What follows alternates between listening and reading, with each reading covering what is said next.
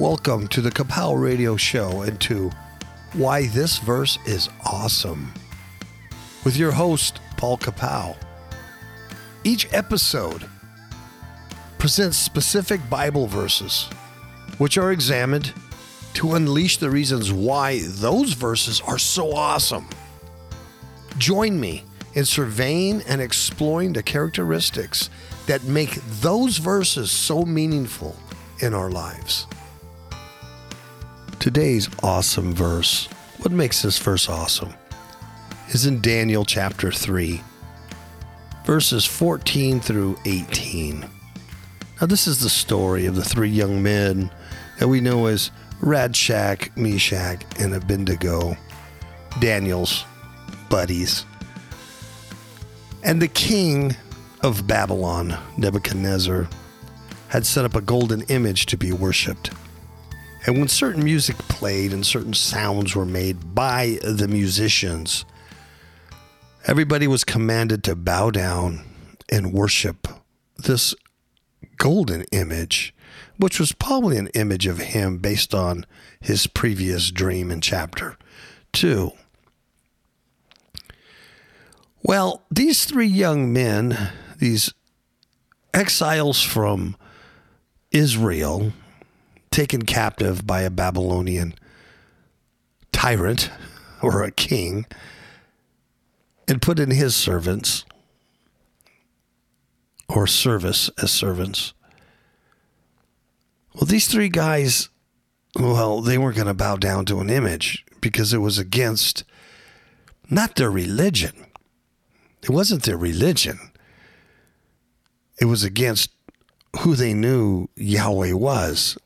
And it was against the relationship they had with Yahweh, with their God. If it was purely religion, certainly you can fudge a little bit. You can make things work so not to anger a king like Nebuchadnezzar, who has the power to kill you, totally destroy you from the face of the earth and everything associated with you. A religion certainly would give pause to this kind of a thing when it comes down to it. But like the martyrs and, written about in Fox's books of the martyrs and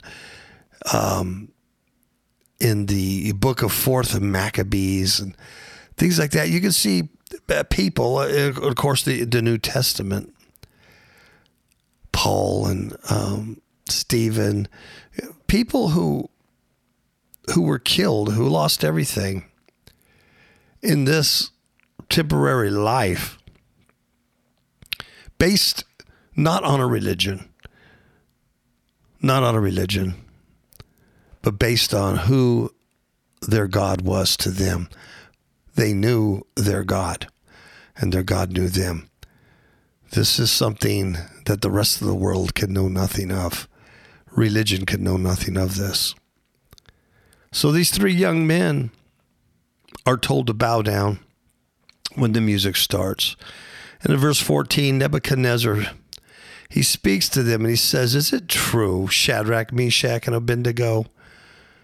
Do not you serve my gods, nor worship the golden image which I have set up?"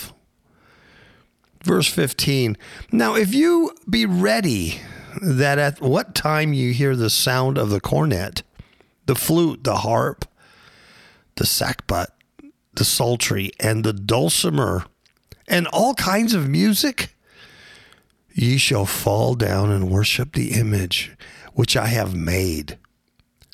Well, but if you worship not, ye shall be cast the same hour into the midst of a burning, fiery furnace. And who is that God that shall deliver you out of my hands?" So we go to verse 16. Shadrach, Meshach, and Abednego answered and said to the king, "O Nebuchadnezzar, we are not careful to answer thee in this manner. If it be so, our God, whom we serve, is able to deliver us from the burning fiery furnace. And if he will deliver us out of thine hand, O king. But if not, yes, if not, be it known unto thee, O king, that we will not serve thy gods, nor worship the golden image, which you have set up. Here's why these verses are so awesome, because this separates the men from the boys. This separates the real followers of Yahweh, those who know him and those who are known by him, from the rest. Like I said, this isn't ritualistic religion. This isn't do's or those, or don'ts, do's or don'ts. These and thous and rituals. This is a relationship that comes deep from knowing that you have been chosen by God to be his servant and his son and a joint heir with his Messiah. This is a confidence that comes from this. And in the Old Testament, this is before our Messiah, Jesus Christ. This is the relationship that Yahweh had with his certain people. And what we have here in verse 16 is that these three young men say, we're not careful to answer thee. Well, really, the translation is kind of lacking there. It's more like we have no need to answer you. We're not going to argue this. You're determined on your side, and we're determined on our side. Our mind is made up. We're not going to worship the image or other gods. We're just not going to do that. What they're saying, there's no use in arguing as if we could be shaken from our principles, as if we could be shaken from our very knowledge of who our God is, and that we know that he knows who we are. That's something that goes much deeper, people, much deeper than so many realize. So many fail to understand that depth of relationship. There was no hesitation on their part. There was no messing with the sin, or messing with the disobedient act that goes against the command, the word of God. Thou shalt have no other gods before me. That hesitation, if one were to say, well, if it's my religion, but how am I going to continue my religion if they kill me? So I think God will understand if I just, right? It's fatal. The unhesitating decision is the only safety. That's the path that has to be clear. And in verse 17, this is incredible, because they say, if it be so, okay, that you kill us. Because remember, this is Nebuchadnezzar. We don't know anything about these kings. We don't know anything about what that would be like in the awesome presence of a king of the earth like that. I mean, man, they were all powerful. They were all powerful people. And they say, if it be so, our God whom we serve, that's Yahweh, is able to deliver us from the burning fiery furnace. And didn't they say something very interesting? And he will deliver us out of thine hand, O king. Because in verse 18, they say, but if he doesn't, if he doesn't, first they say he's Our God is able to deliver us from the furnace and out of your hand. Because remember, he said, what God can deliver you out of your hand? There's nothing. I'm the king of the earth. I'm all powerful. And they say he's able to do this. But he says, but in 18, but if not, if he doesn't deliver us from the furnace or from your hand, they say, you got to know this. We will not serve thy gods, nor worship the golden image which thou hast set up. He's able to deliver us, but if he doesn't, we're still not going to serve your gods. Folks, that comes from a deep, deep relationship and trust in your deity. Our God is able to deliver us. Now, that's a direct challenge to Nebuchadnezzar's statement. Who is that God that shall deliver you? Who? And they say, and he will deliver us either by death or in death. Let me repeat this to you. God would deliver them either from death or in death. You understand? He will, they trusted, literally deliver us. But certainly he will do so spiritually.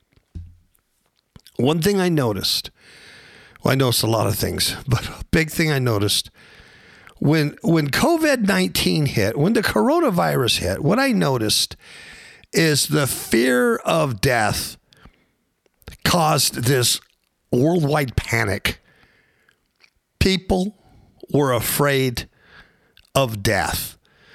They did everything in their power not to die. Not to die.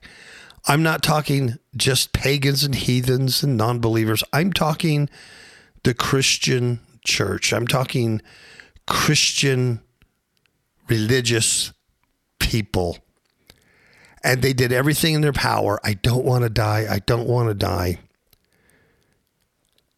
And they had no concept that whether God delivered them physically from corona, from death, or God delivered them in death, it didn't matter, because God is your Father. That's your Elohim. That's your deity.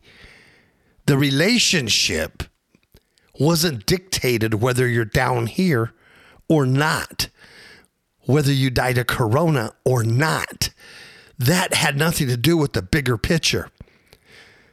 Many people do not understand that. They don't get it. They can't grasp it. I find that sad. I find that a very sad, because there's a lack of understanding who God is. And there is a very low view of God in our Christian religion. Oh, yeah. When you see no present advantage, you must walk by faith and not by sight. And that faith is trust in who your God is. If it be so, our God whom we serve is able to deliver from the burning furnace, and he will deliver us out of your hand. One way or another. One way or another. Their deliverance from this compliance of worshiping an idol was as great a miracle in the kingdom of grace as that from the furnace was in the kingdom of nature. You understand? Their youth, their position as captives, as exiles, before an absolute king of the earth, and they're facing this horrid death, but they persevered in their knowledge of who God was to them, and that God knew who they were. All these things, they enhanced the grace of God, and it carried them through such an ordeal. We read later on, sure, there was a fourth man in that barbecue, right? The king looks at it, he goes, man, they're unharmed. Who's that image of a man? It looks like a son of man walking with them. And not even their clothes smelled of smoke. The furnace was heated so hot, 7 times hotter, that the men who threw them in all died. But that's not what this is about. What's about is their trust in God, whether he delivers us or not. I know he's able to, but whether he answers that prayer in that specific way or not is not what I'm trusting in. I'm trusting that he will deliver us from your hand, O King, either from death or in death. But you cannot chase us into the afterlife. You cannot chase us after our spirit leaves our body and do us harm. Only God, only Yahweh can destroy both the body and the soul. You've got to remember that. So this fear that overtook the world in 2020, this fear of this virus, revealed so much lack of trust in God. You expect it from the world, but you don't expect it from Christianity. But it's there. And they're scared to die, and they don't want to die. They don't want to leave this place. They're hooked into this place. They have things to do here. You see, with these 3 guys, with these 3 young men, their service of God was not mercenary in its motive. It wasn't, well, what can he do for us here? And we got to do this and that. And it wasn't religion.